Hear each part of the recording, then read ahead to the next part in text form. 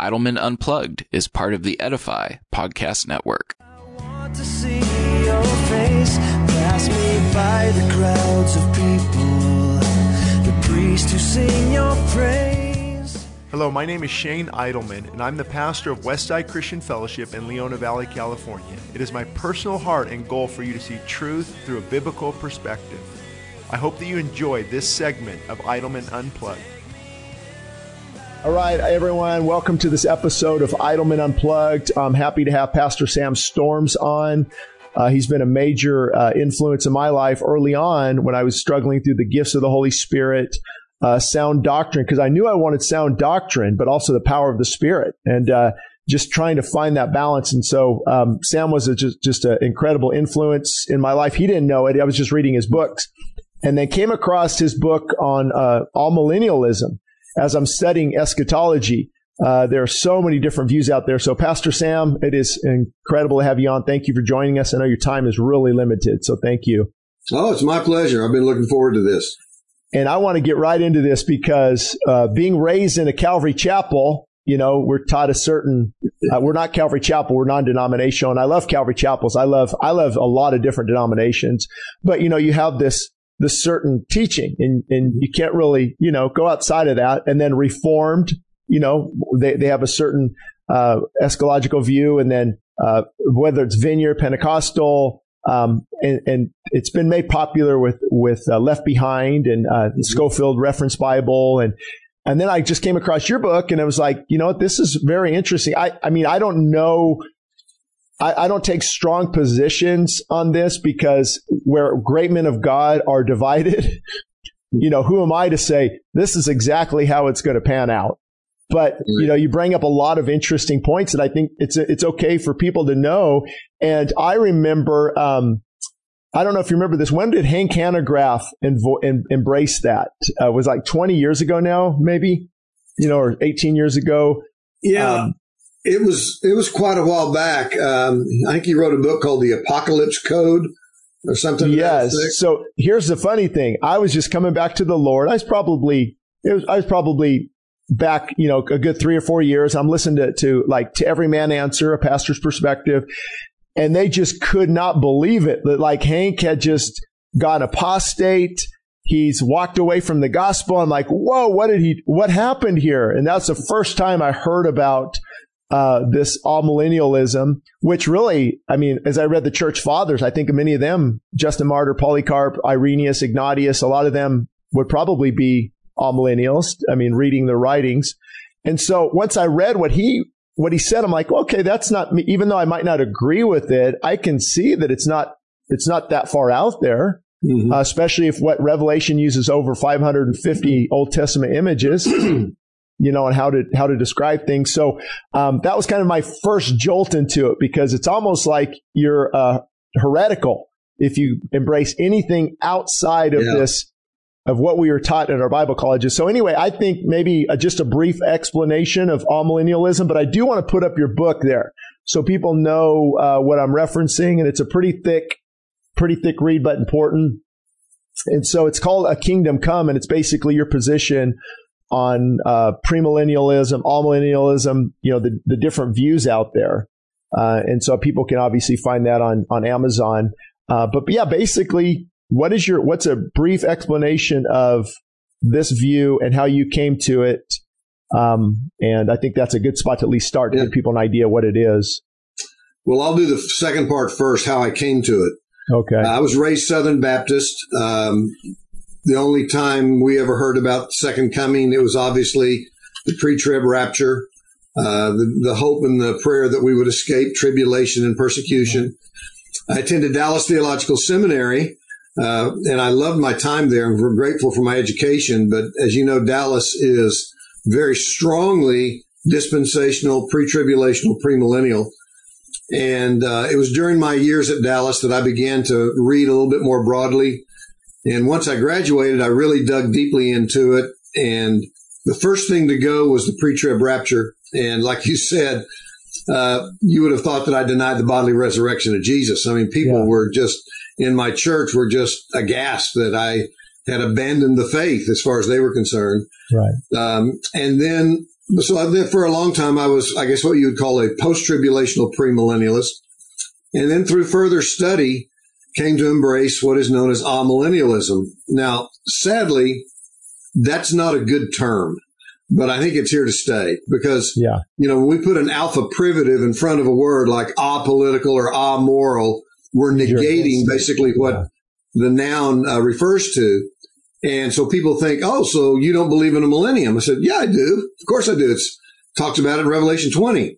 I just believe the millennium is basically what we call the intermediate state. It's the reign and rule of Christ at the right hand of the Father, spanning the time from his first coming to his second coming. And so all those who have died in faith in Christ have entered into the intermediate state, are sharing that reign, that co-regency, so to speak, with Jesus. And that is, in my opinion, the millennium of Revelation 20. So obviously, I don't take the 1,000 years there as being literal, like you could mark on a calendar. In fact, the number 1,000, I think every time it's used in the Bible, both Testaments, it's symbolic. It means the fullness of time or the perfect time.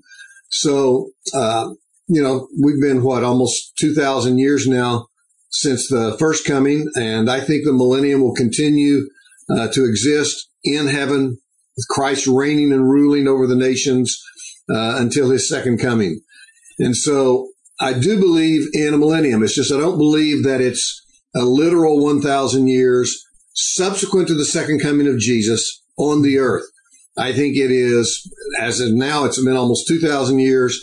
It is the heavenly rule of Christ, and it will terminate at the time of his second coming. Wow, that's a lot. I've got a few questions on that. So his second coming could be any time now, or would things have to progress a little bit more? Do you see society getting better before he comes again, like Christianized, or how do they? No, I don't. Okay. That gets into the postmillennial view, and basically the postmillennial view is very similar to amillennialism, with one exception. The postmillennialist believes that through the power of the Holy Spirit operating through the gospel and the local church, that there will be a progressive Christianizing of society. I don't see that in Scripture. I always tell people, I hope they're right. I mean, who wouldn't want that? But I just don't see it taught in Scripture. So some postmillennialists, they say, oh, Sam, you're just a pessimistic postmillennialist. And I say, no, you're an optimistic amillennialist. So really, that's the principal difference between the two. And it does have practical effects, obviously. Whether we should see as a major calling of the church to seek to transform culture, government, politics, entertainment, education, is there a biblically justified expectation that will happen before the coming of Christ? I want to see the whole of the earth transformed for Jesus. I just don't see that in the way that the postmillennialist does. So that's the difference between the two.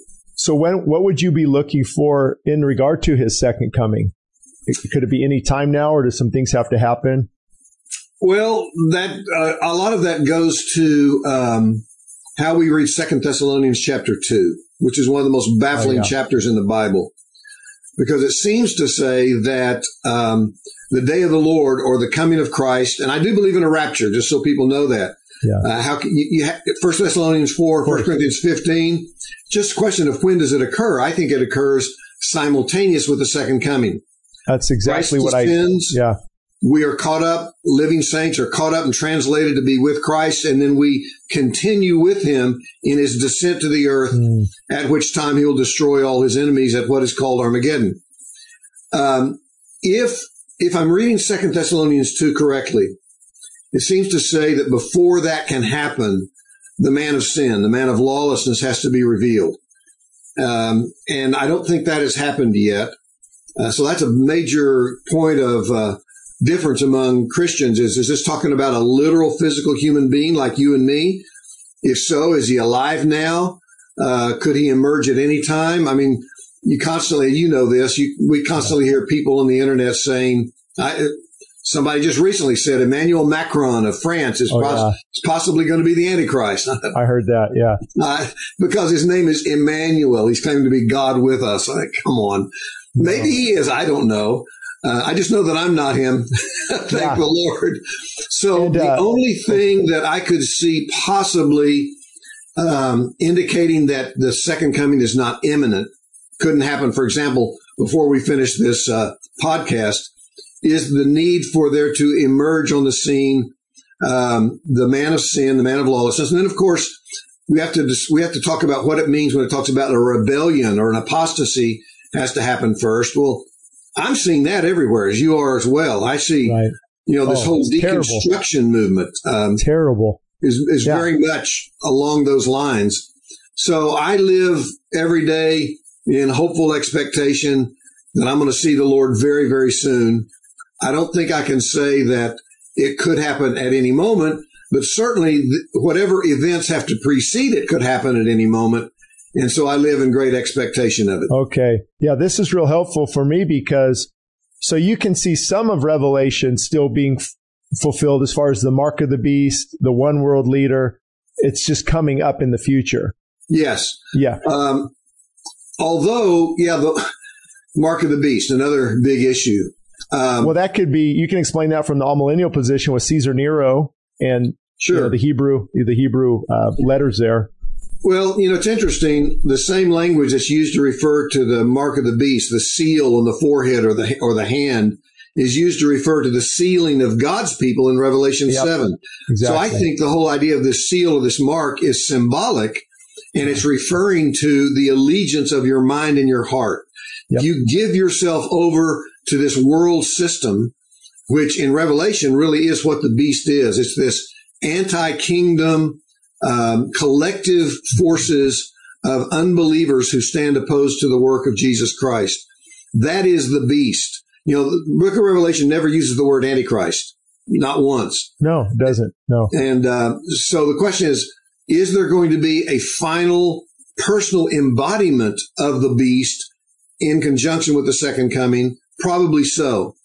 I think there's much in Revelation that is yet future. I see Revelation as describing in progressive parallelism events from the first century all the way up to the second coming of Christ, and then it'll recapitulate, go back, describe the same events from a different point of view, go back, describe them yet again from another perspective. So yes, I hold to a mixture on Revelation. It's both events that have already transpired, events that are taking place now, and obviously events that will take place as we come closer to the second coming. And one of the scriptures that's really interesting to me is when Jesus said, the kingdom of God is within you. Mm-hmm. So that's really where some of your position comes from too, right? That the kingdom of God is within us with the Holy Spirit. And that's part of that all-millennial position, I believe too, right? Or did I misquote that? It's the principle of the already and not yet, what we call inaugurated eschatology. When Jesus came, the kingdom of God broke in a unique and powerful way, and it is here present now. And of course, it will come in its consummate expression at the time of his second coming. Now, for example, when I was at Dallas Seminary, not all the professors believed this, but several of them did. They argued that the kingdom of God was not present and was not inaugurated at the time of Christ's first coming. It's entirely associated with the second coming. I don't know. I can't see that. I think there are too many texts that speak against that. So, the kingdom is here. The kingdom is also not yet fulfilled, but not consummated. But not yet. And also when Jesus, of course, the debated scripture on, when you see all these things with the stones coming down, not one stone will be left upon its other, and these things will happen, and the disciples are asking him these questions. D.A. Carson made a good point. He said, if we apply that to us 2,000 years later, it's the only place in all the Gospels where now there's an audience shift.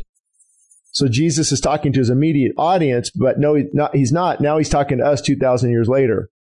So I think that's a strong case for like your position, like these things are going to happen soon. And I think isn't Amillennial anchored in the position too of Titus conquering Jerusalem 70 AD? And you see a lot of Josephus's writings that were paralleling with what happened in Revelation. And is that part of it too? For most amillennialists, it is. In other words, for people who are not familiar, you can go and read Matthew 24 or Mark 13 or Luke 21. what we call the Olivet Discourse. Right. I believe that most of the Olivet Discourse is Jesus prophesying what was going to take place within the generation or within the lifetime of the very people that he was speaking to, his contemporaries. It culminated in 70 AD when Titus in Rome destroyed the temple, destroyed the city, killed about 1 million Jews, took about another 110,000 into slavery. But I also think that there's a very strong possibility, and I don't want to sound dogmatic on this because I'm not, but there's a very strong possibility that what Jesus described as transpiring in that period from about 30 AD to 70 AD, that 40-year period, is a template or a paradigm, if you will, for what's going to happen on a global scale at the end of the age when he returns. So that's entirely possible. So the many signs that are described in the early verses of Matthew 24, earthquakes, false messiahs, people turning on each other, their love growing cold, persecution. Certainly that happened in that 40-year span leading up to 70 AD. But it also, in all likelihood, describes what happens throughout the whole course of church history. True, because if you read Josephus's works, I mean, the amount of earthquakes, the civil wars, that it is a consistent pattern. There's not going to be a time where we're free of all these things. Exactly. And so you would say Revelation, your guess was it had to be written before AD 70, or No. it could have been after that. Yeah. Yeah, that's a really interesting debate. I see the strength of arguments for those who say that it was written pre-70. I can't get on board with that. I still think the more widespread view that it was written probably in the early 90s, toward the end of John's life, is the most accurate. So yeah, I would see a late date for the Book of Revelation, not an early pre-70 date. And that's you actually answer one of my questions, because one thing I've always had a hard time with people thinking, let's say it was written before 70 AD to talk about Titus coming into Jerusalem. The seven churches at the beginning, well, those seven churches, it couldn't be applying to them because they're 700 miles north. So they really had nothing happened to them when Jerusalem was conquered in 70 AD. They're 700 miles up in Asia Minor. So he's not writing to those, he's not writing to those churches there in Jerusalem that you're going to go through all this suffering from Titus, because they're not even in the picture in that regard. But I wrote down also, if you didn't have the amillennial position, do you see the rapture coming before the tribulation or the rapture coming after the tribulation? Because I see, like you said, we're not waiting for a rapture and then we're waiting for a second coming. If you were to shift your view, or that you didn't have the view you had, would you be more in line with the rapture being after the tribulation and God sparing his people through the tribulation? Yes, definitely. I definitely believe that the Church of Jesus Christ, that constitutes the generation alive when Jesus comes back, will live on the earth, will face the persecution, the global oppression that will be orchestrated by the beast of Revelation and perhaps the man of sin of 2 Thessalonians 2. That really angers a lot of Christians. I discovered that when I couldn't embrace the pre-trib rapture, that's what made them most angry. They thought, oh my, I was living in the hope and expectation I would never have to suffer for my faith. Yeah. And I want to say to them, are you kidding me? What do you think our brothers and sisters in North Korea are going through? Or in Indonesia, or in Sudan, or in Russia, or in China? To hear us Western Christians who are living in fear of persecution and trusting that Jesus is going to get us out of here before it happens, that's an insult to probably millions of faithful Christian men and women who've lost everything, who've been tortured, imprisoned, they've lost their homes, their possessions. So that part just kind of gets under my skin when I see that mentality among those in the church. Now, not all people who believe in a pre-trib rapture believe in it because of that. They think they've got biblical texts that prove it. But all too many, when I push back, they say, oh, I have to believe the pre-trib rapture because I need to live in the expectation that Jesus is going to get me out of here before it gets real bad. Right. Well, I don't think that's going to happen. I think we will be on the earth. I think 1 Thessalonians 4, Christ will descend in the clouds. We who are alive, let's just assume that we are the generation when Jesus returns. Right. We will be caught up, snatched up, raptured, translated. We will join Christ in the air, and then we will continue the descent. Mm-hmm. So it's a singular event. It's a downward coming. We're raptured up. We turn around and join Christ as he descends in the second coming to defeat his enemies. So they're very closely related. They happen simultaneously. I don't believe they're separated by 7 years.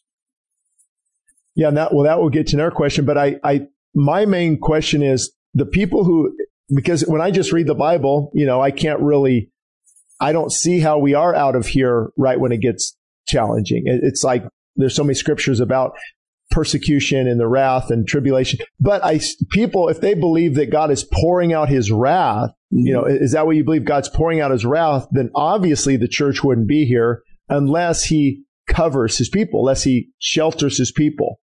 Yeah. I mean, let's think about it this way. Romans chapter 1, you know this verse well, 18 and 19. The wrath of God is being revealed from heaven against all unrighteousness and sinfulness of men. God's wrath is being poured out all the time. And we do not experience it as wrath. We can experience it as discipline or as learning or as a refining and a purification of our faith. But just think about Israel in Egypt. When the 10 plagues were poured out on Egypt, Israel was protected. They were covered. They did not suffer those judgments as wrath. Right. So it's going to be difficult for us not to be caught up. I mean, for example, you read in Revelation about the wrath of God in the form of earthquakes or pestilence. Well, let's just take COVID-19.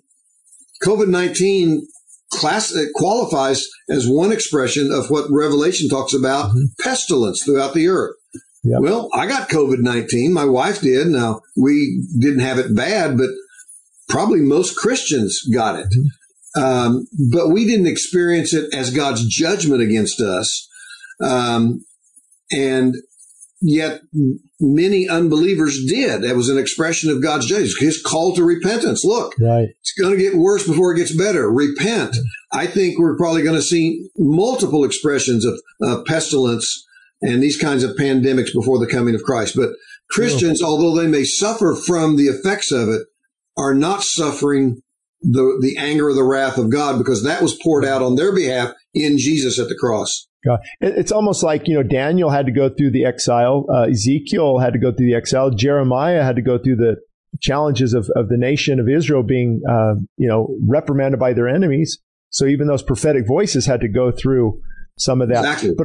But also, I think some of your position with amillennialism, then, so the bowl judgments, the trumpet judgments, the, what's the other one? Seals. The seals are being broken. So those you see as things that are happening throughout church history. Yes. Whereas if others of us are reading Revelation, we see them as things coming. That's why people are concerned. Boy, that can't happen with Christians here.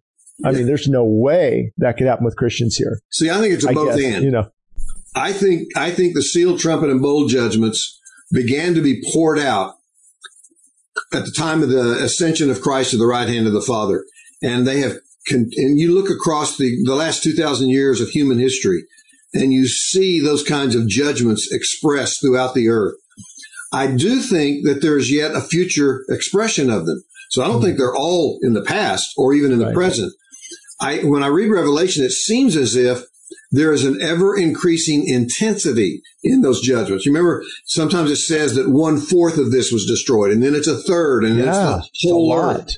Yeah. So yes, I do think we will see an intensification and a more widespread impact of those judgments the closer we come to the second coming. So yes, I think they are manifest throughout church history, but I do think they are yet to come in the future as well. But God is... That's a great... No, I was just going to say, that's a great point, Sam, because I was reading just, I think a couple of days ago, I'm thinking, you can take all of those, and there have been times where all of those have happened. From the wheat and the pestilence and the famine and the drought. I mean, maybe not to that magnitude, but you have seen the water being turned into blood, and the issue, you've seen things throughout history where these things have happened, just not to the large scale that you read. And that makes a question, like sometimes Revelation is allegory, sometimes it's literal, sometimes I can see metaphors or similes. I guess how do you interpret it? I guess just based on the context of what you're, for the normal person, it's a little challenging. Yeah. Well, I mean, just take for an example, you read in Revelation 9 about these creatures that, have grasshopper, lion's faces, scorpion tails, whatever. Well, I think that's very clearly symbolic of demonic spirits that are going to be just unleashed in the earth, that even now are. So it's very difficult to press everything literally in the book of Revelation. It is apocalyptic literature. It is designed to symbol. Now, here's the important thing people need to realize. When they hear us talk about symbolism and metaphor, they think that we're dismissing the reality of what the Revelation is talking about. We're not. No. Symbols symbolize truth. Metaphors are describing truth. They're just doing it in a metaphorical or symbolic way. So people ask me, do you believe that the things in the book of Revelation are literal? I say, I think that the truth that the images and the symbols describe are literal, but they're not portrayed in literal terms. So, good example of that is Revelation 20, the 1,000 years. There will be a literal perfect reign of the Lord Jesus Christ with his people. But I don't think it's designed to say it's going to happen starting here day one and then it's going to end exactly 1,000 years later. So I think virtually all of Revelation is symbolic, but it's symbolic of truth. Right. That's the thing that people need to remember. Because the devil's not going to be bound with a literal chain. Right. I mean, that would be some big 1-inch steel. I mean. And how does a physical chain inhibit a spiritual being? Yeah. So what would you do with that one then? Because is he going to be released later? That it talks about, or is that more symbolic of his reign of terror here on the earth is going to be stopped at some point, but then it almost reads as if it's going to be reinstated again temporarily, which is hard for me to kind of get my head around. Sure.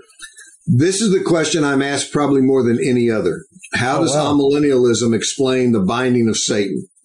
Well, when you read Revelation 20, I believe that the binding of Satan described there happened at the time of the first coming of Jesus. It definitely his did. Work at the cross, resurrection, when he was ascended into heaven and all of his enemies were placed under his feet. Yeah. Now, people say, wait a minute. How can you say that when we obviously see Satan very much at work throughout the world for the last 2,000 years? And I say, well, look, read very closely the biblical text. Listen to what it says. It says that he was bound for 1,000 years and they threw him into the pit and shut it and sealed it over him. Now, here's the purpose. So that he might not deceive the nations any longer until the 1,000 years were ended. And then it says down in verse 7, when the 1,000 years ended, Satan will be released from his prison and will come out to deceive the nations that are at the four corners of the earth to gather them for the battle, namely the battle of Armageddon. So my premillennial friends say, Satan is bound and it's so complete and thorough and exhaustive, he can't do anything. I said, no, that's not what the text says. Mm-hmm. The text says that he's bound to prevent him from provoking or inciting a premature Armageddon, because that's precisely what he does in verse 7 when he's released. He goes to the four corners of the earth.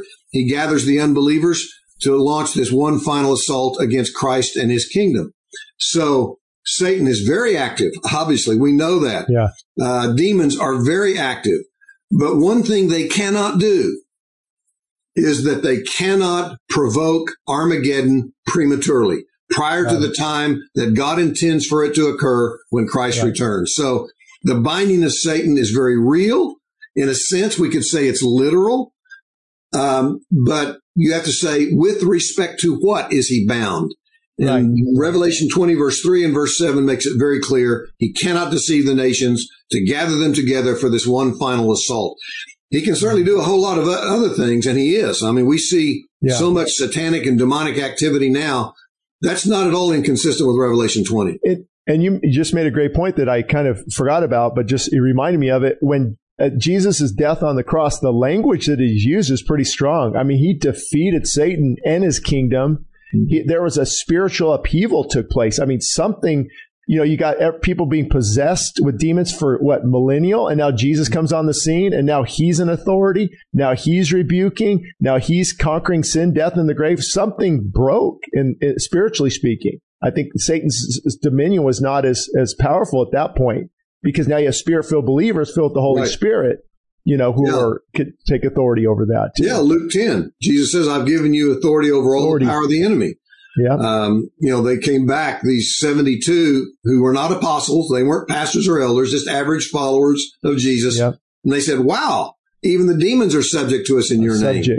And so I do believe that at the end of this present age, just before the second coming, Satan's binding will end, and he will then be allowed and given permission to orchestrate this one final assault against the people of God and the Church of Jesus Christ. And that would be the Battle of Armageddon. Yes. That'll be almost where everything culminates. Like that's the final battle there. Yes. Because I think after that battle, that inaugurates the new heavens and the new earth, the eternal state. The premillennialist says, no, that's when the earthly millennium starts. And I say, no, I think that's when the new heavens and the new earth, the eternal state, is brought to bear, and we will enter into that experience as described in Revelation 21 and 22. Okay, perfect. And then I sent you this question too. One of it came in Revelation 24. It states, and I saw the souls of those who had been beheaded because of their witness of Jesus and for the word of God, and they came to life, and they reigned with Christ for 1,000 years. Do you believe that this should be figuratively interpreted as coming to life after conversion instead of the basic English understanding as an actual resurrection of dead people who have been beheaded? Now, I think you already clarified the 1,000 years. Yeah, I don't think either of those views is correct. Now, let me explain why. Listen closely to the language. You just read it in Revelation 20, where it says, I saw the souls of those who had been beheaded for the testimony of Jesus, for the word of God. And listen now to what it says in Revelation chapter 6, when the fifth seal is opened. I saw the souls of those who had been slain for the word of God and for the witness that they had borne. Now, everybody of all eschatological positions believes that Revelation 6, verse 9, is describing the intermediate state. People who are martyred for their faith, who are now in heaven, and they've been slain for the word of God, for the witness they bore to Jesus. I think that's the same thing that's being described in Revelation chapter 20, verse 4. So I believe Revelation 24 is talking about those who are martyred for their faith, and they enter into life in the intermediate state in the presence of Christ. So there is a sense in which they are resurrected, not bodily yet, right, but they are raised into newness of life in the intermediate state with Jesus. And they're described in precisely those terms in Revelation chapter 6 and verse 9. What's funny is I was reading this, I was thinking in my mind, it's funny you said that. As I'm reading, I'm thinking this could be mentioning people who died 1,000 years ago. Or 2,000, in any martyrs that have been beheaded or died. Yeah, okay. And then this one's a little long. I think I already sent it to you. I don't know if I'll read the whole thing, but in Jeremiah chapter 3, people can read it, verses 14 through 18. It basically talks about, return backsliding children. The Lord married you. The Lord is yours. But then it goes on to say, the throne of the Lord and all the nations shall be gathered to it, and the name of the Lord to Jerusalem. And they will no more follow the dictates of their evil heart. So the question is, this does not sound like a description of the church. The throne of God has been and is currently in Jerusalem. What is the meaning of this passage if it's not a description of a new society assembled at the second coming? Well, I wouldn't have any objection to it describing precisely that, a new society that is developed and reigns at the time of the second coming. I just believe that it takes place in the new heavens and the new earth, not on this earth, this unredeemed earth that is still subject to corruption. But it's interesting because I remember when I read your question, when you sent it to me, it's interesting, and this is just one text in Revelation chapter 3. This is in the letter to the church of Philadelphia. Listen to how they are described. The one who conquers, I will make him a pillar in the temple of my God. Never shall he go out of it. I will write on him the name of my God and the name of the city of my God, the New Jerusalem, which comes down from my God out of heaven, and my own new name.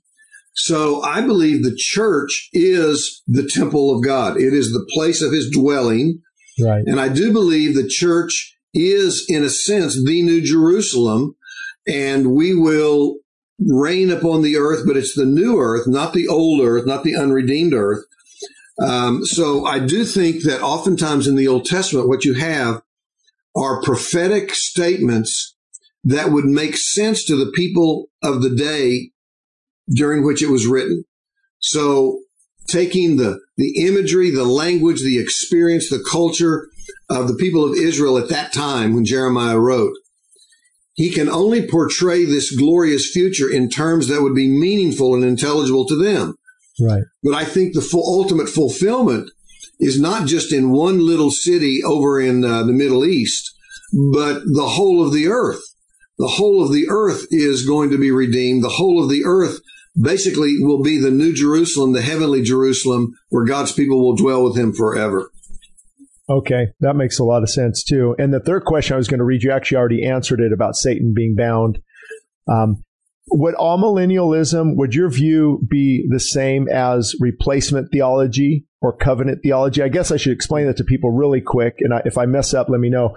But replacement theology would see the church as replacing the nation of Israel. So God doesn't have two distinct plans. He's got many, especially Dallas Theological Seminary and Calvary Chapels would see that God has two distinct plans, one for Israel and one for the church. And honestly, as I read scripture, I mean, that's kind of what I see, but I'm not an expert in this area, of course. Because covenant theology is the same thing, because Israel broke their covenant with God. God said, if you do this, I will do this. And they broke that covenant. Therefore, the church has then replaced the nation of Israel. So when you talk about these things, Paul talks about these grafted in and different things. Now the church is really Israel, but many see the church and the Israel as two separate entities that God is working through. I don't know. Did I break that down okay without any notes or anything? Yeah. Let me explain it. First of all, I'm going to go on record, as I always do. I do not embrace replacement theology. I call it fulfillment theology. Let me explain what I mean. Replacement theology basically says that all of the promises that were given to Israel in the Old Covenant, God reigning with his people on the land, all of the prosperity, everything that came with that, agricultural, economic prosperity, victory over their enemies. Replacement theology, some versions of replacement theology would say those were just spiritualized and they're experienced by the church in heaven. I don't believe that. Mm-hmm. I believe the land promises of the Old Covenant will come to pass literally on literal soil, but it's the soil of the new earth, not the old unredeemed earth. So here's my understanding of what happened. When Christ came in the first century, the vast majority of those in the nation Israel rejected him. We all agree on that. But there was a remnant of faithful believers, the apostles, the 120 in the upper room. And they constituted what we might call the kernel or the seed of the emerging church. So it's not as if the church replaces Israel. The church is the continuation and the maturing of Israel that now includes believing Gentiles together with believing Jews. So, for example, in Ephesians 2, he talks about Gentiles separated from Christ, alienated from the commonwealth of Israel, strangers to the covenants of promise. And then he says, but guess what? With the blood of Christ being shed, you who were once far off have now been brought near. And then he later says, you Gentiles, you believing Gentiles, you're no longer strangers and aliens. You're fellow citizens with the saints and members of the household of God. So it's not that the church has replaced Israel. The church is simply the continuation of the believing remnant within Israel. So when people say, Sam, has the church replaced Israel? My response is to ask another question. Does the butterfly replace the caterpillar? Think about it. That's a good way to look at it. Yeah. The caterpillar is the early stages of the existence of a creature, as it were, that will eventually emerge as a beautiful butterfly. So there is organic continuity between Israel and the church. The believing remnant that did embrace Jesus as Messiah constituted that initial core that began to emerge. And when believing Gentiles were brought in, they were grafted into the olive tree. So the church basically consists of believing Jews and believing Gentiles who together will equally inherit all the promises made to the people of God. That's not replacement theology. That's fulfillment theology. The church is the fulfillment of Old Testament Israel, not its replacement. So I don't know what the right wording is. What do you do with, let's say, Israel then becomes the nation again? We see it's the hot spot. Is that more of coincidence than that the nation of Israel was rebirthed, which seemed like an incredible miracle, right? And so you wouldn't, let's say you're advising our president, you wouldn't advise them in such a way to where Israel is still the apple of God's eye. Don't divide the land. That whole concept, you don't see. Does that make sense? You don't see Israel as, I don't even know what the right word, not as important, but maybe that's it. Maybe not as important as dispensationalists. Sure, I understand the question. First of all, let me go on record again as saying I support the nation of Israel. Yeah, I believe they have a right, according to the principles of international justice, to exist as a people within the boundaries of their own land. And so I think that the United States should support Israel in that. They are one of our very few allies in that part of the world. But then the second question is, do they have a biblical claim to the land on which they now live? And the answer to that, I think, is no. Why? Because they're in unbelief. They don't embrace Jesus as Messiah. And all the promises of the fulfillment of the land are to believing Israel. Now, that brings us back to your first part of the question. What happened in 1948? Israel is reconstituted as a nation. How does that fit into biblical prophecy? Quite honestly, I don't know. It may well be, this is my hunch, so to speak. It may well be that what is happening in Israel, what's happened for the last 50, 60 years, is the prelude to a movement of the Spirit among the Jewish men and women, bringing them to faith in Jesus. But when he does that, he's not going to reconstitute the nation, the theocratic Old Testament nation of Israel, separate from the church. He's going to save believing Jewish men and women and graft them back into the one olive tree, where together with us believing Gentiles, we will inherit all the promises of God. So I'm kind of excited about what happened in 48 and what's happening now. But I do believe that when God moves in a saving way and turns Jewish men and women to faith in Jesus, they will become part of the church, which is that one olive tree of Revelation 11, in which there are natural branches, Jewish believers, and unnatural branches, Gentile believers. Together we inherit all the promises that have been made. Yeah. Okay, that makes sense. It's such an interesting topic, and I know, man, we're covering a lot of ground quicker than I thought. Boy, we are. And then a couple other things that stood out. What do you do with Ezekiel? There's that big push for the rebuilding of the temple. I've always had the issue is why are they bringing back the sacrificial system? Yeah. It's for memorial. No, that's to me that's blasphemous. So I don't see how, whether there's 5 red heifers being grown or what. I don't see the significance of a revived temple or a rebuilt temple. But yeah, Well, just so you know, I'm going to prepare you because you'll probably get a lot of emails after I give an answer to this question. Yeah, I'm sure I will already. You'll take the brunt of it, all right? Okay, all right. I have a very strong opinion about this notion of a rebuilt temple. I think if it's rebuilt, it won't be by God's order or by his design, I think it would rise up as a stench in his nostrils. And here's why. Jesus is the fulfillment, the embodiment of everything that was true about the Old Testament temple. That's why in John 1:14, it says, the Word was made flesh and tabernacled among us. He is the temple, the place of God's glorious presence. And then the good news is, Paul in 1 Corinthians 3, 1 Corinthians 6, 2 Corinthians 6, Ephesians 2, he says, we are the temple of God.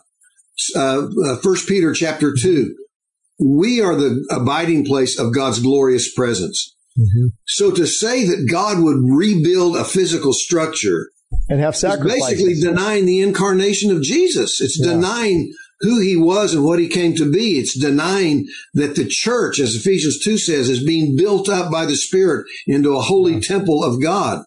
So there may be a movement. I mean, let's just hypothetically speculate.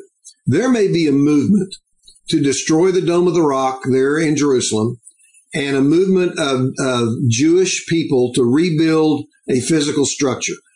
I can't say one way or the other whether or not that will happen. If it does happen, it will be offensive to God. It is not something God would sanction. The only temple in which our great and glorious God ever will dwell again is us, his people. Jesus primarily, we as his body are the temple of God. So to say that God would sanction the rebuilding of that temple in Jerusalem is the worst form of redemptive retrogression. It's going back into the shadows and the symbols of the old rather than living in the glory of the substance who is Christ in the present. So this whole idea that Christians have that, we got to do whatever we can to help facilitate the rebuilding of that temple, I just think that is so offensive to God. It's so contrary to the teaching of the New Testament. It just runs. When people say that, I just want to say, just stop and take a couple of hours and read the book of Hebrews. If the book of Hebrews doesn't show you the absurdity of any kind of reinstitution of the Mosaic and Levitical laws, all of that was fulfilled in Christ. Yeah. And to say that somehow it's going to be rejuvenated, to me, that's just offensive to everything God has done.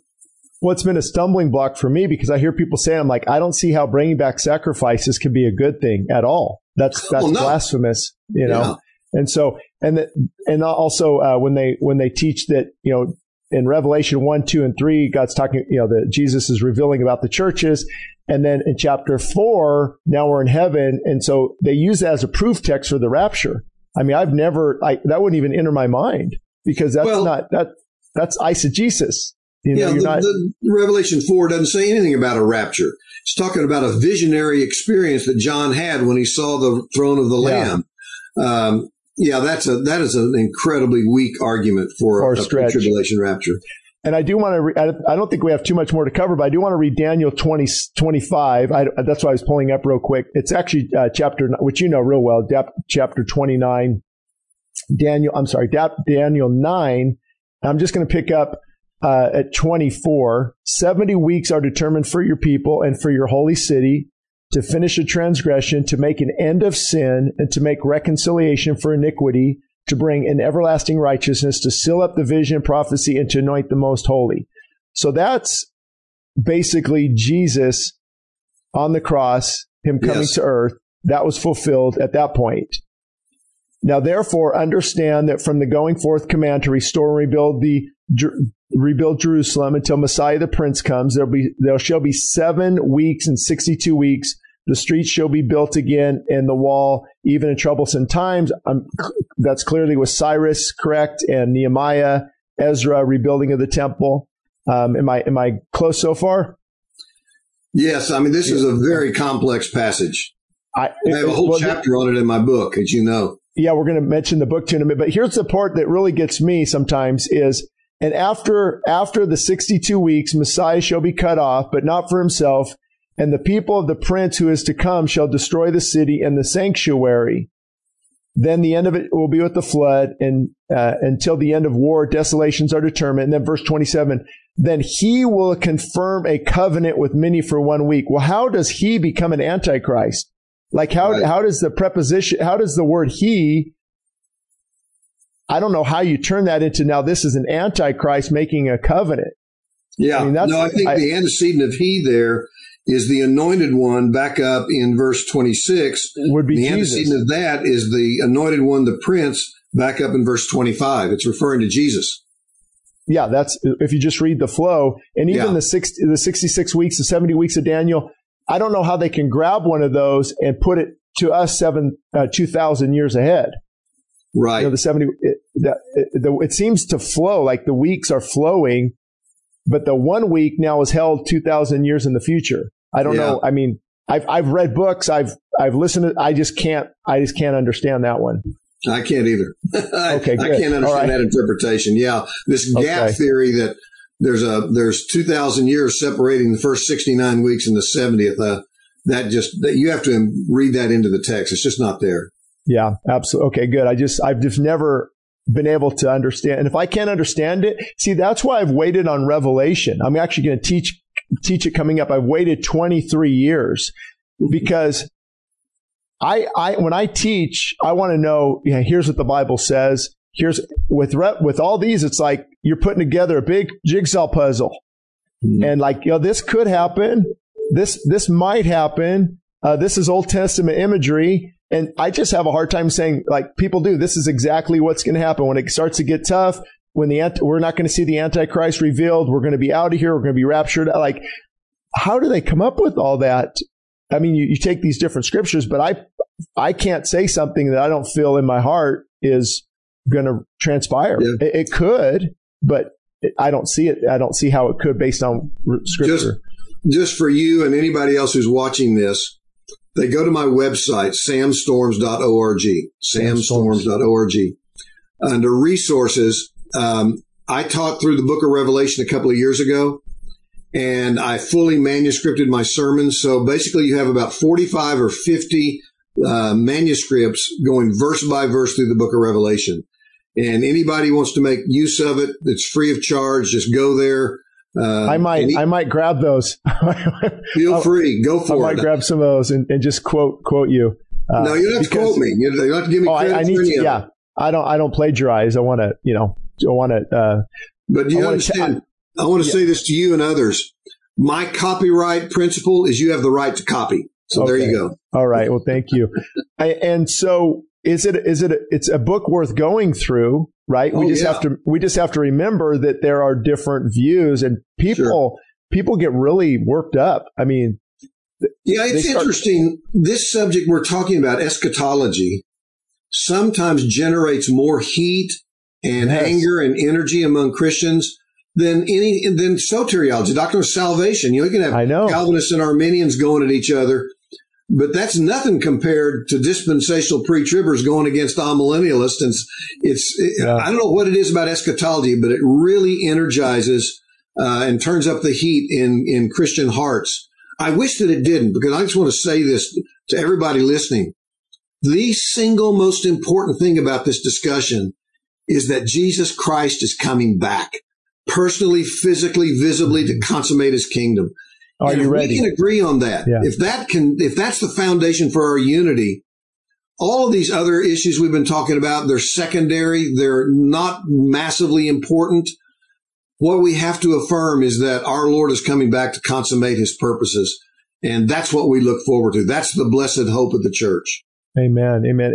And if we're to be honest, what causes a lot of this is pride.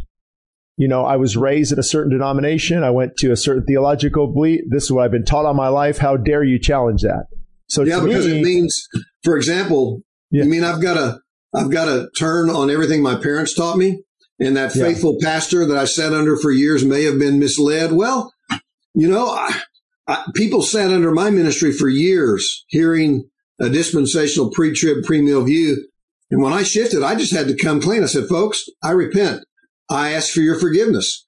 Through further study, I've come to see that this is the view of the Bible, and I was wrong in teaching you that view. You just simply have to humble yourself, and because we're all growing in our understanding of Scripture. And the key is this is a non-essential. I mean, This is where, and I don't think anybody has perfect theology on every area, right? You disagree with MacArthur here, and MacArthur with R.C. Sproul, and then John Piper this, and it's like, well, who's right here? We all have these different nuances in non-essentials. The essentials we have to hold to. No wiggle room at all. Yeah. The essential is that Christ is coming back. Are you ready? Yeah. That's how are you ready? He's coming back. My concern is, and I saw this when I first came back to the Lord. My concern with telling people, hey, you're going to be out of here when it gets tough. What about if they're not? Could that be a great falling away? Oh, yeah. Do you have, I thought I was out of here. Now, I mean, the Bible must not be true. Yeah, my whole faith is shaky now because they told me, and here's this one world leader who is, I mean, you look at cryptocurrency and you look at how they can shut down. And I mean, you can really see how a lot of this could be fulfilled here shortly on not buying and selling unless you bow to this world system. China already has it with the social credit score. I don't know how much you've been following that, where, on their phones, they have a social credit score up to 1,000 or whatever. And the more you comply with the government, the better your social score is. Oh, wow. No, I haven't seen that. Yeah, I think the last year or two, it's called the China Social Credit Score. And even with cryptocurrency, what they talked about, the One World Organization, when they met recently, is how they'll be able to limit how far you can spend your money, 5-mile radius with cryptocurrency, or Chase Bank or Wells Fargo. They can limit what you're spending. And that's how Trudeau shut down the truckers in Canada. He stopped a lot of their cryptocurrency and they weren't able to finance. And so I can see how the mark is definitely going to be, you're bowing to this godless society. Yeah. And you can see there's so much hatred and vitriol right now that over Christians. It's just a matter of time before you're going to jail, you're penalized, and they'll just begin to shut down, And so I think preparing people for that. I want to prepare my kids for the worst case scenario. I want to prepare my kids like Navy SEALs, hoping they don't have to go into battle. Right. If that makes sense. You know? So it does. Anyway, Sam, man, what a blessing. You have been on this program. I'm going to have a couple other views on here. I'm a work in progress. I think I agree with a lot of what you said. I don't have issues with a lot of it. I don't think we're out of here before it gets bad. I've got questions on the Ezekiel rebuilt temple. But I'm also watching to see how things play out, because I do think as the years go by, we do have more knowledge than, say, Martin Luther had in 1517, and John Knox. And we can kind of see, not that we have better truth, but we can look now at a broader scope, a broader realm of history, and we can kind of see how these things are unfolding a little bit quicker. Sure. As well. So anyway, any closing words? I'm going to put your book back up there. I think I have where a lot of this information is at.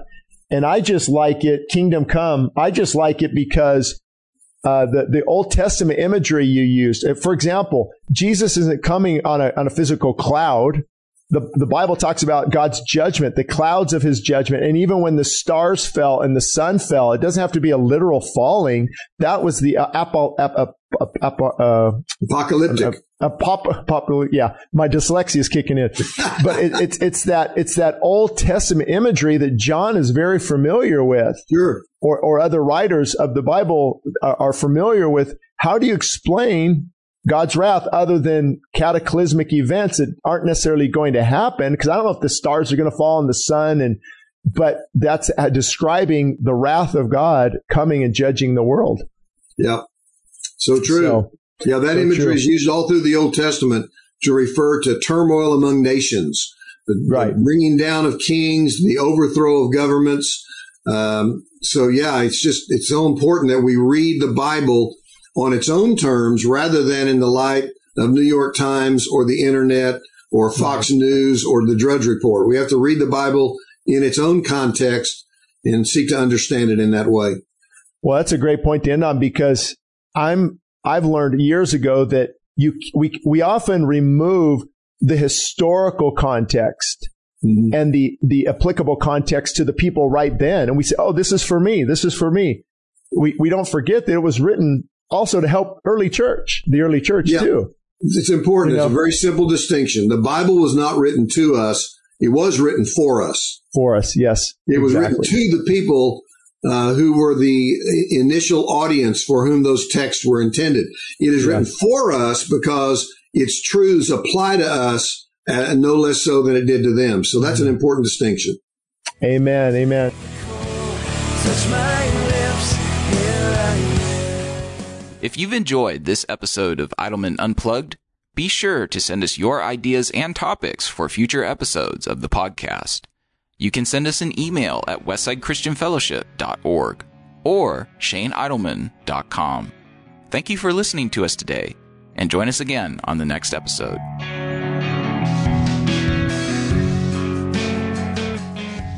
Thank you for listening to Idleman Unplugged. For more information, visit us at shaneidleman.com. Again, that's shaneidleman.com. This podcast is part of the Edify Podcast Network. Edify is a faith-inspiring app that brings together thousands of the best Christian podcasts in one place for your listening enjoyment. Cut through the noise and grow your faith by diving into the world's top Christian podcasts today. Download the Edify app for free from the App Store or Google Play, or by going to edify.app. That's edifi.app. El Paseo Publications proudly supports the Westside Christian Fellowship Radio Network. We are committed to quality in Christian publication. Free ebooks can be found at westsidechristianfellowship.org under free ebooks. Books such as What Works for Men and What Works for Young Adults will help readers understand that the obstacles ahead are never greater than God's power to take you through. Books such as What Works When Diets Don't and Feasting and Fasting demonstrate how health can be achieved from a biblical perspective. Other free books such as Answers for a Confused Church and Desperate for More of God show the importance of fully surrendering our lives to Christ. And One Nation Above God is a must-read for anyone concerned about the direction of America. Again, free downloads of these ebooks are available at westsidechristianfellowship.org. We are happy about partnering with the Westside Christian Fellowship Radio Network.